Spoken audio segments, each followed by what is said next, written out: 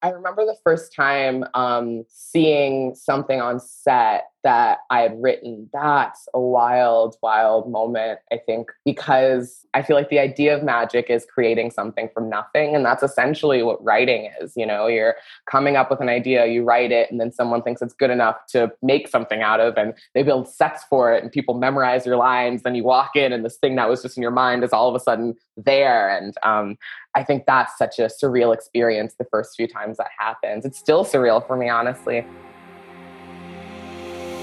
Hello and welcome to Red Carpet Rookies. My name is Mike Battle, a film production junior working for studios in London. Each episode, I bring you advice and stories from film, TV and content professionals to help demystify and democratize the industries for juniors and fans alike. Thanks for joining me. Let's get started. Today's guest is writer Arsha Michelle Wilson. With beginnings as a script and showrunning assistant, Arsha's work caught the eye of the Ryan Murphy TV world, which led to successful stints in the team of projects like Scream Queens and American Horror Story. Now a fully fledged writer, Arsha has recently worked on much-loved hits such as FX's Archer and some top-secret upcoming Netflix shows. Welcome, Arsha. It's a pleasure to have you on the show. I am so happy to be here. What an intro, by the way. I'm honored. Thank you very much. I'm excited about today to have you on the show because as a young writer, you can give a perspective that some of my other guests can't quite give. And I think a lot of our listeners will really benefit from digging into how you got started and what it's like. I'd like to begin, though, by asking, what did your parents do? And did that have any effect on your career? So growing up, both my parents worked in computers. That was kind of like the thing of the 80s and 90s. But my mom was always very creative, very into writing. And both my parents were lovers, hardcore. And so I think that really helped grow my love of TV and film. And I think a lot of my friends always joke that my brain is a little bit broken. I can watch a show and I will never forget what happened in that show. If a friend is like, what was the episode where this happened on New Girl? I'm like, season 3, episode 12.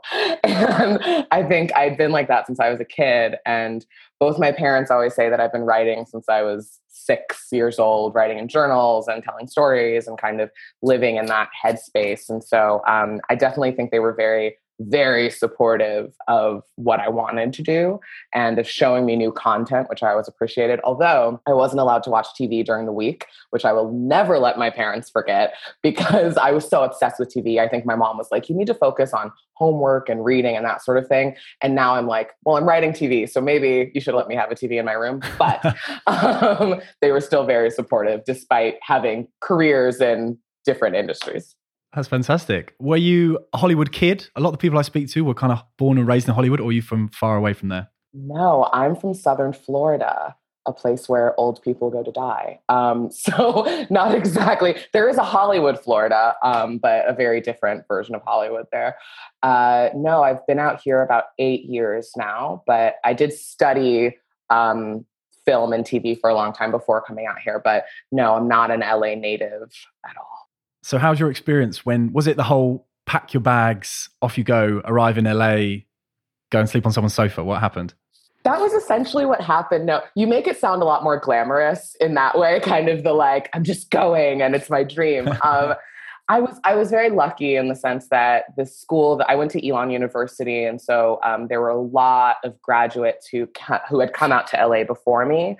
So there was a nice kind of safety net in the sense that I knew I would have people I could hang out with. I knew I could have people to go out for coffee with and that sort of thing. And I had 2 friends that were moving, well, multiple friends, but 2 friends specifically that were moving out to LA at the same time as me. So we were able to get an apartment together. And so I only had to sleep on a friend's couch for about a week. And I already had a friend before I even came out who I Facebook messaged and was like, can I crash on your couch? And she ended up being my roommate a few years later. So I was very lucky in that regard that I think the people who sort of don't know anyone and just come out with $10 in a dream, I'm like, super respect to you for doing that because that's not an easy thing to do. And so I did move out about a month after I graduated college, but I definitely had a big support network in coming out here. Did that support network help you in getting your first industry job? Oh, what a segue. Have you done this before? Few times. Yes. Yeah, I was out here and just kind of looking for any kind of assistant work. I knew I wanted to write scripted television, but that's not the easiest thing to come out and be like, my first job was a staff writer. Anyone who does that, I'm like, mad props to you. But yeah, a friend of mine from my university had a friend who was an assistant and was getting promoted in her job. And so she was like, I need someone to take over my job. Do you know anyone looking for assistant work? And my friend was like, I do. Sent her my resume. And that was in reality TV. So that was not what I wanted to do, but I did want to pay my bills. So it helped with that. What's reality TV like? We've all got our ideas. I think, there's lots of different types of reality. And in my PA days, I worked in a couple different realms of that. That job was more of the kind of Animal Planet style reality. It was a show called Finding Bigfoot, which is exactly what it sounds like. It was. Did they find him? I don't think they have. And, but if they have, someone correct me on that. If they have found him, I might be wrong. But at the time that I worked there, they did not. And I kind of did a lot of office PA stuff. I, got snacks and I answered phones and scheduled meetings. And it was my first non-internship job. Like I had been in LA for a couple summers prior and worked as, a writer's assistant intern or as an office PA intern. And this was my first paid office job. And I want to say that I was great at it and I knocked it out of the park. I didn't. I was fine. I think it's always tricky, that first job, because your boss can really make or break the job. And I think, nothing against my bosses at the time, I think they are good people. I think we just didn't mesh well together. I think my style and their style, it was more creative kind of. There's this 30 Rock joke where she's like, executives are like, and I'm more like, blah, blah, blah. And so I think I was more like, blah, blah, blah. And they were like, we want someone a bit more like us. But I worked there for about 9 months and then I left. I quit and ended up kind of doing a lot of general jobs. But I'm really grateful for that job in a lot of ways because it taught me sort of the hierarchy in offices and it taught me, the kind of baseline of stuff to do when it comes to getting snacks for the office and making sure you don't mess up your boss's schedule and that sort of thing. So when you talk about then becoming a script assistant, would you be able to explain a little bit about how that works? Because I'm in the industry and I don't quite understand sometimes how the script department works, particularly because maybe I'm from England. I know the American system is slightly different. And, when you're on a lot of online forums of screenwriters and stuff, they're often trying to understand, the staff writer and the writer's assistant. Because when you say writing assistant, arguably that sounds like a PA to the assistant. Do you mean that? Or is that more a generalized role? It can honestly be both. I know the system, obviously, in the UK is usually one person writing the entire show, so you don't have a room. So the first job where I wrote, I was like kind of a writer's assistant script coordinator, was on this animated show for Nickelodeon. And I worked my way up from showrunner's assistant, which was what you were saying. It was the assistant to the showrunner. But I made it very clear that I wanted to work my way up and I was willing to help. And I think kind of a small tip is if you're trying to break in and learn a lot, I think kids animation can actually be a really, really great place because the hours are very good. Most of the people who work there have kids themselves and they want to be home by 6 o'clock, but also kind of everybody knows everyone in that world. And it's kind of one person can carry 3 jobs. I worked there for a year and a half and I was a showrunner's assistant, writer's assistant, office PA, and script coordinator. And so to answer your question directly, I think generally when people talk about writer's PA, that's usually like an office PA. It's usually someone who gets coffee and snacks for the office. They pick up lunch. They sort of make sure the office supplies are all handled. It's the baseline. And then writer's assistant is usually, sometimes it can be like a showrunner's assistant to one person, but usually they're talking about the person who takes the notes for the room. So in a writer's room, minimum, you'll have 3 people. Max, you could have 12 to 15 people in a room. And so you need someone to take notes on what everybody is saying and compile them into some kind of readable form that's not just like, and then John said this, and the writer's assistant is in charge of that, which is a great job, but it can be hard because if you miss one thing one person said, then they're kind of like, what was that thing that David said? And then if you missed it, they missed the big line. Exactly. You can't handle the truth. The guy forgot to write down. Could you imagine? And so I think that's definitely a very, very, I think, important job and an underestimated job because it really does help build the show. And then again, a script coordinator sort of makes the script work. It puts all the pieces together. I've been in some rooms and some jobs where it's called room writing, where certain people take certain scenes. It's not one person writing a whole episode, which the WGA frowns on. So I will not say which shows they were, but the script coordinator would then compile all of those scenes together. So that's also a really important job because it makes the script readable. And so by the time that in kids animation, I was able to do all of those jobs. And I think those, again, are very underestimated, but vital roles in making sure that, everyone is getting the script in the way that the writers want them to get the script. The show you're talking about there is Fresh Beat Band of Spies, that is animated the show. And one of the questions I wrote down I wanted to ask about that is, what's it like on a children's show where you've got a bunch of adults trying to get into the headspace of writing for children? What's that like? Yeah, that's interesting. So the kind of executive producers of that show, Scott and Nadine, who are amazing people, they've worked in kids television for ages. And that show, Fresh Beat Band of Spies, was a spinoff of a live action show called Fresh Beat Band. And so we were able to use those same characters and their headspaces to kind of put into the show. But I think what ends up working really well is they all have kids and they've all had kids and kind of seen what kids are interested in. And I think the thing that I found most interesting about that in terms of headspace is they always said, especially with kids shows that had a musical element to it, you had to have a show that would keep the kids engaged, but not make the parents want to change the channel. That was always the rule. Because if an adult finds something too annoying while they're working in the background or cooking or whatever, they're going to change the channel to something less annoying.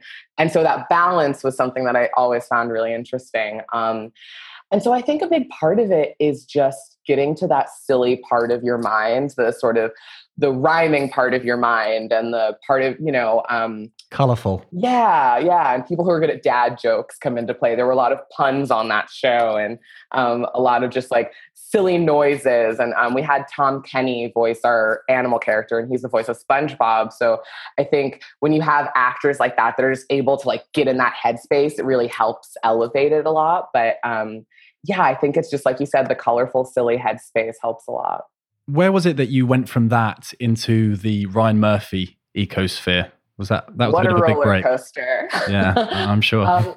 So that show, we only had one season. And so we were hoping for another one. So after we got canceled, I was sort of free floating. I was doing a lot of freelance PA work, set PA work. I worked on a reality cooking show. I babysat for a while.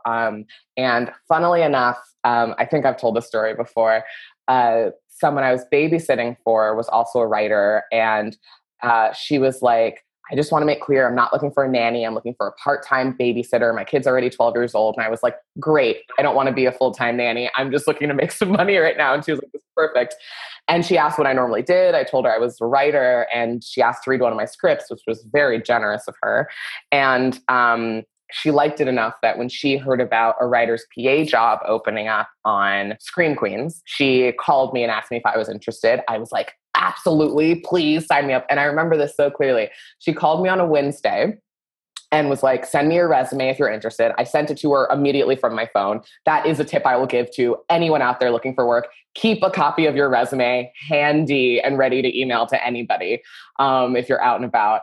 And she texted me back on Friday and was like, oh my gosh, I totally forgot to send your resume. I'll send it right now. And I was like, well, that's done. There's no way that, 2 days later I'll be able to get it. And they called me the following Tuesday while I was in a Target dressing room trying on like sweaters or something. And the glamour. Exactly. The Hollywood glamour of it all. And they asked if I could come in for an interview that week. I was working a PA job, and I asked my boss, I was like, this is like a dream for me. I really want to be in a writer's kind of situation. Can I please just have like a couple hours? And they're like, go do it. It's fine. And so I think I was, again, very lucky to have people around me who were willing to send my resume, were willing to let me take some time off work, were willing to, help me in that way. And so I went in, and I remember it was my first time on the Fox lot. And I was like, this is, everything. This is it. And as I was walking up, I was like, there's no way that I'm going to get this job. This is such a far shot for me that I'm just going to be myself, and who gives a shit? Ooh, can I swear on this? Sorry. You can say whatever you like. Thank you. And I was like, I'll just go for it. And so I went in, and I had a really great chat with two people who ended up being my bosses and then coworkers and colleagues. And I remember towards the end of the interview, one of them was like, halfway through the interview, he opened his laptop and started like emailing something, and it was nothing to do with me. It was like something for work. And I was like, oh, I definitely don't have this job if I'm boring him so much that he's doing work in the middle of the interview. But then he, at the end of the interview, was like, I just have to say, I love you. I think you're fantastic. Amazing. And so, I think a few days later, I got the email that I got the job. And then I was kind of in that world for the next 4 years. What's a Ryan Murphy writer's room like? I can imagine it's pretty fun. Some run very similar, some run very different. I think something that I've always really admired about Ryan is that he really does want to be involved in each show. It's not like he just puts a show on the air and then he never looks at it again. He reads all the scripts. He wants to be involved despite having a dozen happening at once. But he's not in the room every day, because who could have the time to do that? And so he puts people, obviously, that he trusts in charge of running the rooms. And I think, so for, Scream Queens, there was a much smaller writer's room. It was 3-4 writers, and they had all worked together on Glee. So they kind of had a shorthand with each other. It was kind of like Ryan would say something and they would say something and they would say something, and then they'd go off to write. And it was kind of very to the point. They knew each other's styles very well. Versus something like American Horror Story, which I ended up writing on for 2 seasons, has a much bigger writer's room. There was 8 to 10 of us at any time. And so there was a lot more of a Ryan kind of saying his general idea for the season or for the episode, and then us kind of fleshing it out. And, a lot of that back and forth of sort of working together to bring that idea to life, kind of. And I think that show is Ryan's baby in a way that, it's been on for 10 years now. It's, I think, very important to him. And so he wanted to be very involved in that. So, there would be times where he would kind of give us an idea and we'd sort of run with it and go in a certain direction with it. And then he'd read it and be like, oh no, this isn't what I want. And then we'd have to kind of rework it. Or he'd come in one day and kind of be like, okay, I came up with an idea for episode 6. We're going to flash forward 10 years. And we're like, oh, okay. And so we kind of go with that. And so I think that show is very good at coming up with ideas, and doing the craziest thing we could think of, and then doing the thing even crazier than that. And I think if you watch it, you could definitely see that on screen. There's a lot of ideas, of things that you've not seen in anything else before, things that might be inspired by something, but sort of are given new life in the context of the show. And there was also a lot of scary stuff with that show. I am a total wimp when it comes to scary stuff, which everyone laughs at because I worked on American Horror Story. But it would just be like, okay, what's the creepy way that he could murder somebody? And it's like throat slashing. No. Okay, maybe he takes a nail gun and one by one they put nail guns in his head, and it's like, that's the one. And it's like, okay, this is what we're writing now. So that show definitely had a lot going on in that respect. And, then there were shows like 911, which I worked on, and I was actually going to write on before going on American Horror Story. And that show, because it's more of a procedural drama and a lot of the cases are based on real life incidents, that was a lot of research, which is a bit of a different vibe. You want to research real 911 cases that have happened. You want to research, what would happen if this medical case came up, how would someone handle it? And so that kind of took on a different life in that way, because it would be people coming into the room with like, here are my 5 ideas of potential cases we could do, and then building an episode around that. So you mentioned the scariness of all the things in American Horror Story there. Did you have like a big wall of, throat slash thing, and then various people come up with ideas during the day? It's quite depraved, really, to think about that all day. I think, so I will say for the last season I was on, which was 1984, season 9, we definitely, because the horror movies of the 80s were such an obvious inspiration for 1984, we had a wall of things we had seen in movies and ways we'd seen people getting killed.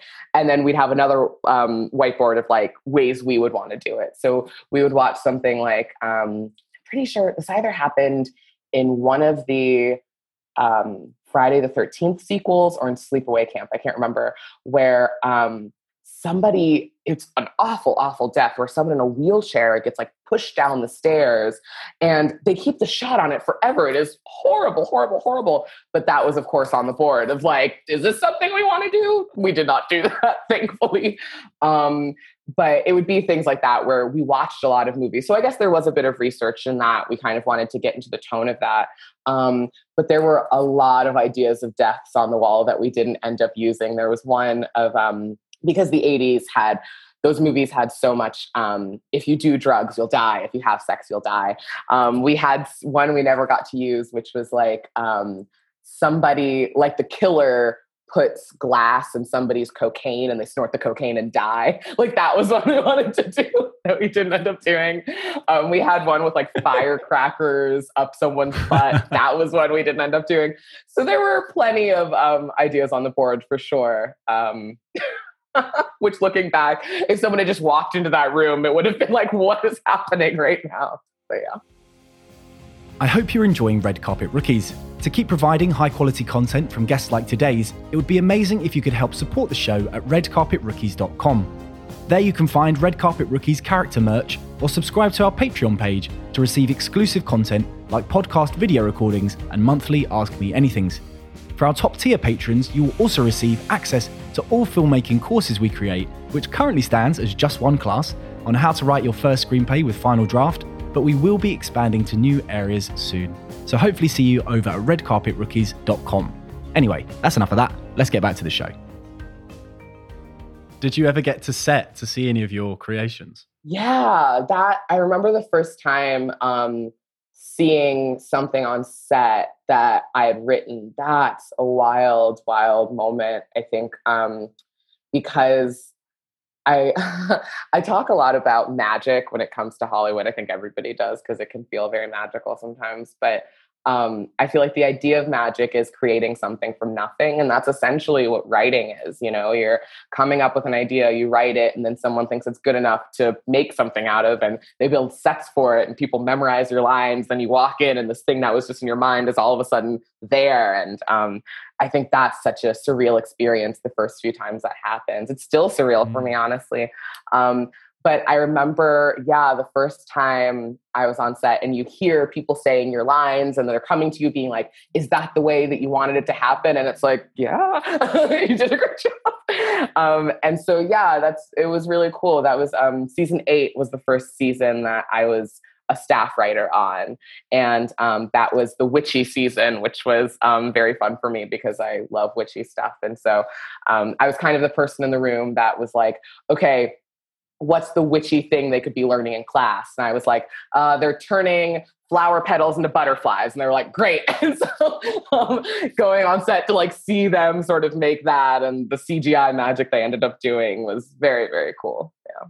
When you're that new kid on the block in the room, is it, well, how, I guess, it's obviously difficult. How do you assert yourself, as a new person, particularly if, for example, a lot of them know each other from Glee and things like that, and the other example you mentioned? Is that difficult? How do you navigate that? That's a great question. I think the advice I always give to people in situations like that is don't try and fill a space that's already filled. If people already have a shorthand. I was lucky when I got promoted on American Horror Story because I'd worked as a writer's assistant in the room. So all the writers knew me. We all they at least trusted me, and it wasn't kind of like, who's this new person? But I think when you're starting out, I think a really important thing is to find a space that you can fill well that's needed. So for example, when I first started as a writer's PA, everyone in the Ryan Murphy world had known each other some people had known each other for a decade, plus. And you can't compete with that. Why would you even try? And so instead, what I focused on was the kitchen. I was like, this kitchen is a mess. I'm going to organize it. So I ordered like hermetically sealed jars. I reorganized all of the cabinets. I went to the grocery store every day and made sure everything was stacked. I kind of did it all. And of course, they noticed. They were like, who redid this kitchen? And it was like, Asha did. And I think because of that, they sort of trusted me and were like, oh, you're actually a smart person. You can do things. And so I think that's sort of my first piece of advice for people starting in a new environment where everybody knows each other, is to see what needs to be done, even if it's something small, because if it makes people's lives easier, they'll notice and, kind of want to help with that. I think the other thing too is to make it very, very clear what you want to do. I think, on my lunch break, sometimes I would go to the other writers who were in their office and just kind of be like, hey, if you ever have a free moment, I'd love to just like talk with you about your experience here, because people love talking about themselves. If they didn't, podcasts wouldn't exist. And so I think that was always really helpful. And it made people get to know me as a person and me get to know them. So then you're developing your own, back and forth with them. And I think that can help, because you can't compete with working on a very successful show for a decade. So you got to kind of make your own path.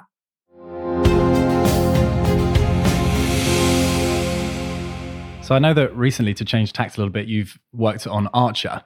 What's the difference between working on a live action show like American Horror Story as opposed to writing the animation? Is there much difference in how you have to write it? Yes and no. I think I've kind of been working, after I left Horror Story, I sold a couple shows, and then one of them is in the animated space. And so that kind of allowed a foray into some more animated content. And I think there are some shows that are what's called board-driven shows, which I believe, I have a friend who will correct me immediately if I'm wrong on this, but I believe it's that the storyboards for the show kind of get made first, and then you kind of write the script off of those storyboards. But most of the animated shows I've worked on are script driven, which makes it more similar to live action. You're writing a script, the actors read it, it gets animated. Not in that order, but something like that.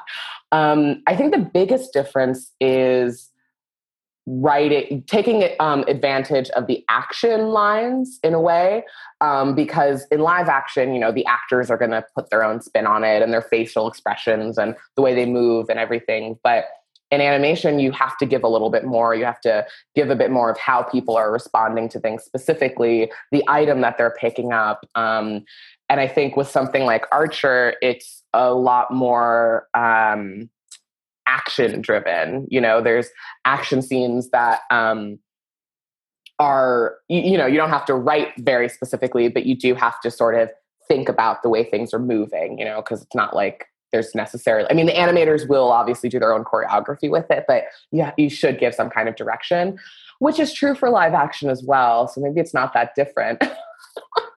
Maybe, I think there are definitely, I think they're more similar than different in my experience with it. But I think something that's been told to me in that world is to take advantage of the animation, to sort of, you can have someone do something totally ridiculous and then get up a second later and they're fine. Or, I have a pilot that I wrote where I had a character like reach into someone's chest and pull out their heart, and then, you know what I mean? And then kind of laugh about it. And so I feel like if you can take advantage of the, genre, the medium, then I think that's something that definitely can change it a little bit. But in terms of actual dialogue and stuff, I feel like Archer was something that was very similar to the way that I wrote anyway, which is a very quick back and forth dialogue. And so in that regard, it wasn't that different. But I think you do want to take advantage of the medium. Obviously, a show like that has been on for many seasons now. Is it daunting to, one, step into the shoes of writing those much loved characters, and two, I'd be interested to know, how does it kind of work? Do you get given like a Bible of this is the character? Because are you expected to have watched every single episode before, You're not expected to. Luckily, I already did. I dressed as Lana like 6 years ago for Halloween. So luckily I had some personal history with it. But no, I think generally speaking, when you're going into like freelance write an episode or you're going into a show that's been on, they don't expect you to watch all of it. I think they hope that you'll at least watch the most recent season or maybe watch the first season to sort of understand it. But the Archer guys were very, very gracious with giving me like show Bibles and scripts and character outlines and that sort of thing to get me in the headspace of it. And I, of course, just rewatched episodes on episodes of episodes to sort of get myself in the headspace as well. I think with a show like that, you know, the first 10 seasons were basically all written by Adam Reed, one person, which is much more similar to the UK style of writing, I think, makes it a different kind of, I don't want to say challenge, but a different kind of experience because it's someone's direct voice that you're essentially trying to mimic, but also put your own spin on at the same time. And so I think from that, what's great about it is that you have so much of a backlog to go to sort of look at.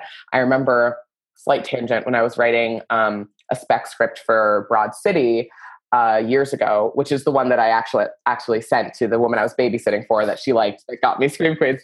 I watched just, you know, probably a dozen episodes of Broad City over and over and over again to get into the headspace. And I would take notes on like, okay, this is how long their teaser lasts. Here's how they separate their A story and B story. Here's how they do their act structure. Do they always end on the cliffhanger on their act structure? You know, and I think that stuff can ruin a show for you, but it can also help with writing because it really gets you in that mind space. And so I think, luckily, like I said, the people at Archer were very, very helpful in terms of giving me a lot of that information up front and sort of talking through the outline with me and working with me on, what the best story structure for it was. And, you know, there are some shows that I've either worked on or interviewed for or whatever, where they don't expect you to watch any of it. And they're like, we're doing a new thing this season. What's interesting about Horror Story, to go back to that, is, you know, we were an anthology series. And so every season was different. And even though a lot of the writers carried over from season to season, there wasn't as much of a sort of, okay, well, what happened at the finale that we have to bring back? You know, we could kind of start from scratch. And so it's not, I don't think it's as hard as it might seem to sort of get into that mindset, as long as, you know, if you're a fan of the show, it always makes it easier. But yeah, it's definitely a specific skill set to sort of work on. That's a fantastic answer. And to take it back to something you said, you very subtly dropped in a little phrase a little while back, which is, in between, I sold a couple shows. Would you be able to talk a bit about that process? Because that's something that we never really hear about. And, you know, I've worked in production for quite a few years now, but I'm very much in the production, and you never really see that element of it. And I know it's something people are very much interested in. How does, one, the pitching process work? And two, you know, how do you then sell a show? How does it work? Oh, that's a big question. I know.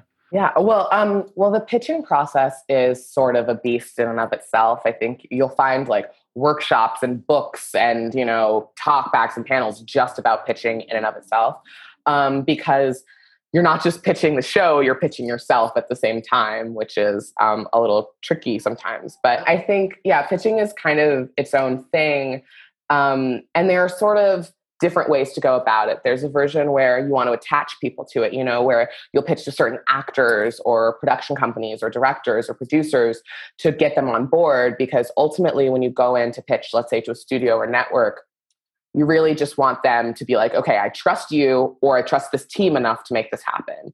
If you're what people call green, if you're green, which means you're new or you haven't sold anything before, or you haven't really worked too much, people are less likely to trust you because they're like, okay, if we put millions of dollars into this idea, how do we know you're going to deliver on it? And so that's why it can be helpful to attach, you know, Jennifer Lawrence or whoever to your show, because then they're like, okay, we know that this will work because a big name is attached to it. In my experience, with the couple of shows that I sold, one of them, we attached a production company, like two producers to it prior to pitching to the network. And the other one was just me. And so those were different experiences in a way. And then I have a couple shows that I'm pitching next month that are going a different way as well. And so I think that's sort of the like pre-pitching part, where you're sort of attaching people or deciding I'm just going with myself. And that's sort of a decision in and of itself. And then I think the actual pitch, it's changed a lot this year because they're all via Zoom. And so that, again, is a different skill. Usually if you're in a room, they make you wait for about 15 to 20 minutes and then they come in. And I know some people have done presentations where they set up slideshows. Some people do pamphlets or sort of visual decks that they hand out. And so that's one way to go about it. I'm a talker. And so I just tend to talk through the story and the characters and all of that. And so I think there is such an energy when you're in the room because you can feed off of them. They laugh at your jokes or they kind of respond in certain ways. And that sort of lends itself to its own experience. I think Zoom, everyone else is muted and they're kind of looking at you. And if they laugh, it's sort of like you don't see them laugh. And so it can be a little nerve-wracking in a different way. But the thing that I've liked about the Zoom pitches this year is that everyone's very comfortable in the setting. It's not like you're coming off of being on the freeway and then you had to park and find, you're in your home and they're all in their home. I've been in pitches where the executive is like in bed with their headphones on. And so so it's a bit of a different vibe, a different energy, but I think it can be beneficial in some ways. But in terms of like the structure of the pitch and all of that, I think that's very singular to the person. The way I tend to do it is sort of start by talking about myself and why, and my connection to whatever the story is and why, you want to convince them of why you're the person to tell the story. And after that, it's just about the characters and the plot and the tone and the pilot and that sort of thing. And sometimes you'll sell a show based on a pilot that's already been written. And sometimes you sell it just based off the pitch and idea. And so those are kind of different when it comes to the contracts and whether they've read you or not and all of that. So yeah, that's kind of a loose overview of the pitch process, because you could pitch to 10 places, you could pitch to one place. And I think a lot of people tend to practice pitch a lot. They ask friends to hear them and they practice in the mirror and that sort of thing. And I should do that more. I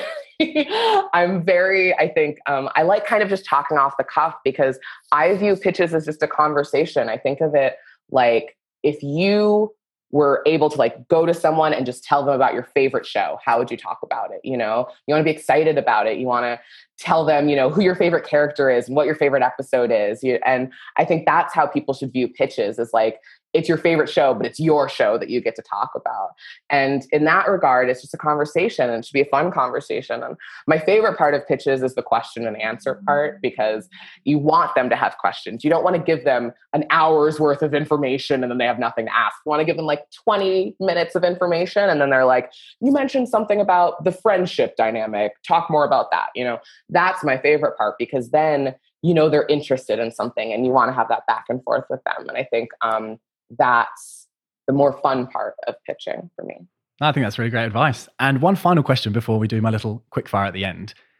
The big question that everybody always asks in screenwriting communities online, and I'd love to hear your opinion on it as a fully fledged writer, is the whole question about getting noticed initially anyway. I know this might be slightly difficult for you because obviously you came up through the quite Hollywood-centric jobs market.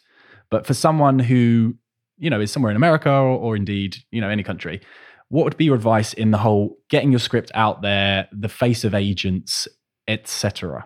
Yeah, that is often a question that I get asked too. That's tricky because I think agents in a lot of ways are so incredibly helpful at getting your script, your ideas to people, getting you meetings, getting you generals and that sort of thing. But it's very hard to even get a meeting with an agent if you don't already have work. Like, I got my agent after I had already been promoted on Horror Story. So, I'd already gotten my first job. And so they were like, yeah, of course we'll take you on. You're already working. And it's kind of that chicken and the egg thing a little bit. I think, in my opinion, the best thing you can do when you're kind of waiting to get noticed is to practice writing. I always talk about getting shitty writing done, because by the time that I had gotten promoted, I had written probably 5 spec scripts, 3 original pilots, sketches upon sketches. And I look back at them and none of them are great, but they're all, I can see myself getting better. And I think by the time I actually got the opportunity to be in a room, I was by no means great or perfect, but I was better than I was at 19 or 20 or 21 or 22. And so I think that is like my minimum advice is like, keep writing. You don't have to write every day. You don't have to schedule time every day to write, but keep coming up with ideas, keep workshopping things, have table reads with your friends. I think that stuff is really important. And then I think when you're putting that energy out there, when you're making very clear that like, this is what I want to do, I think from there, that's when you can start reaching out to people. I think people would be surprised how many writers are willing to talk to people through like Instagram and stuff. Like writers who have 500 to 800 Instagram followers are not necessarily on our high horse being like, of course I won't take you out for coffee. Like we're usually, we're happy to because people like talking about themselves. And I think most writers remember what it's like being an assistant. They remember what it's like being unemployed and they want to at least help by giving advice, And I think, that is a step that a lot of people forget. I think a lot of people are like, I want to get to an agent. I want to talk to an agent at CAA. And it's like, well, talk to other writers first, talk to producers, talk to directors, listen to podcasts, do that sort of legwork to show that you're putting in the time to learn this craft and learn the thing you want to be doing. And I think from that, people, in my experience, I know that there are some not great people in the industry who, want to close the doors and not let anybody in. But in my experience, I think if you're genuinely going to someone asking for help and just advice, people want to help. I think when I was unemployed, I went out for countless coffee dates with people, genuinely just to be like, tell me about your experience.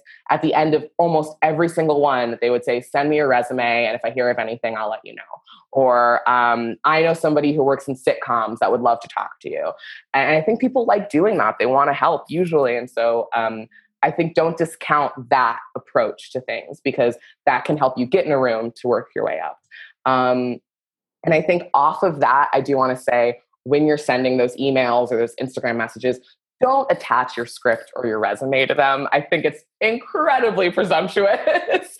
And so I think if you're genuinely going to just learn, people want to help. And then from there, of course, you can work your way up. In terms of agents themselves, if you're really like, I just want to talk to them, I think try talking to junior agents, talk to agents' assistants, join those assistant groups, go to once, lockdown lifts and the pandemic is maybe not as pandemic-y. There's always a lot of mixers and that sort of thing. I think those things, even if you don't get anything from them, I'm using air quotes there. I think you can always meet people and you can learn a lot from that. And the assistants of today are the bosses of tomorrow. And so I think that can often be a smarter approach. I think it's very valuable. And on that note, I'm going to move on to my last little bit, which is a quick fire question round. And it's my own themed one in the style of In the Actors Studio. So just say whatever comes into your head. Are you ready, Arsha? I am ready. Number 1, what is the best piece of advice you've ever been given? Be good and people will want to give you good in return. Do you have a favorite film or TV show? Favorite film, it's got to be a tie between The Princess Bride and Clueless. Favorite TV show is Peep Show. An excellent choice. Excellent choice. And the second part of that question I always like to ask is, if our listeners were to watch something that you've worked on tonight, what should they watch? Oh, if they're stoners, they should watch Fresh Beat Band of Spies. If they're not, I would say, oh gosh. I think 1984 is a fun season of American Horror Story. It's anyone who likes 80s horror stuff will have fun with that. Fantastic. Number 3, what gives you a reason to get out of bed every day and write? That in the hope that there's some little girl or boy or non-binary child out there who wants to watch TV, in the hope that I can write something that they would watch and it would be their favorite show. Great answer. Number 4, which job in the industry would you do if you weren't doing yours? In the industry, probably acting. I think I tend to write myself into a lot of things, so that would be. Number 5, this is a big question. If you could work with one person, living or dead, who would it be? Taika Waititi. Oh, living or dead. Living Taika Waititi. I think he's such a genius. Yeah. Dead Madeline Kahn. I love her. Cool. Number 6, what is a book that everyone should read? Can I do 3? Go for it. Okay. The Phantom Tollbooth. I love that book. It's my favorite book of all time.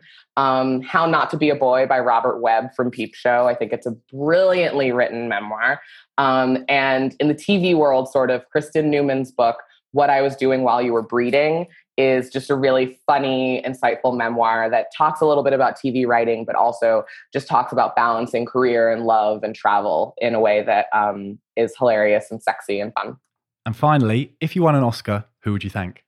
My mom. Great answer. And on that note, thank you so much to Arsha for joining us today. Amazing advice and a really interesting perspective of our podcast. We'll see you next time. Thank you so much. Thank you. This was so fun. Thank you for listening to another episode of Red Carpet Rookies. To help us grow, please do subscribe and drop us a rating on the Apple Podcast Store on your iPhone or online if you're an Android user. And of course, any support via our Patreon page or merch is amazing. So if you'd like to help, please do head to redcarpetrookies.com and follow the links. If you'd like regular updates of what's going on, you can also follow Red Carpet Rookies on Instagram and Facebook or RC Rookies Pod on Twitter. Have a great day and we'll see you next time.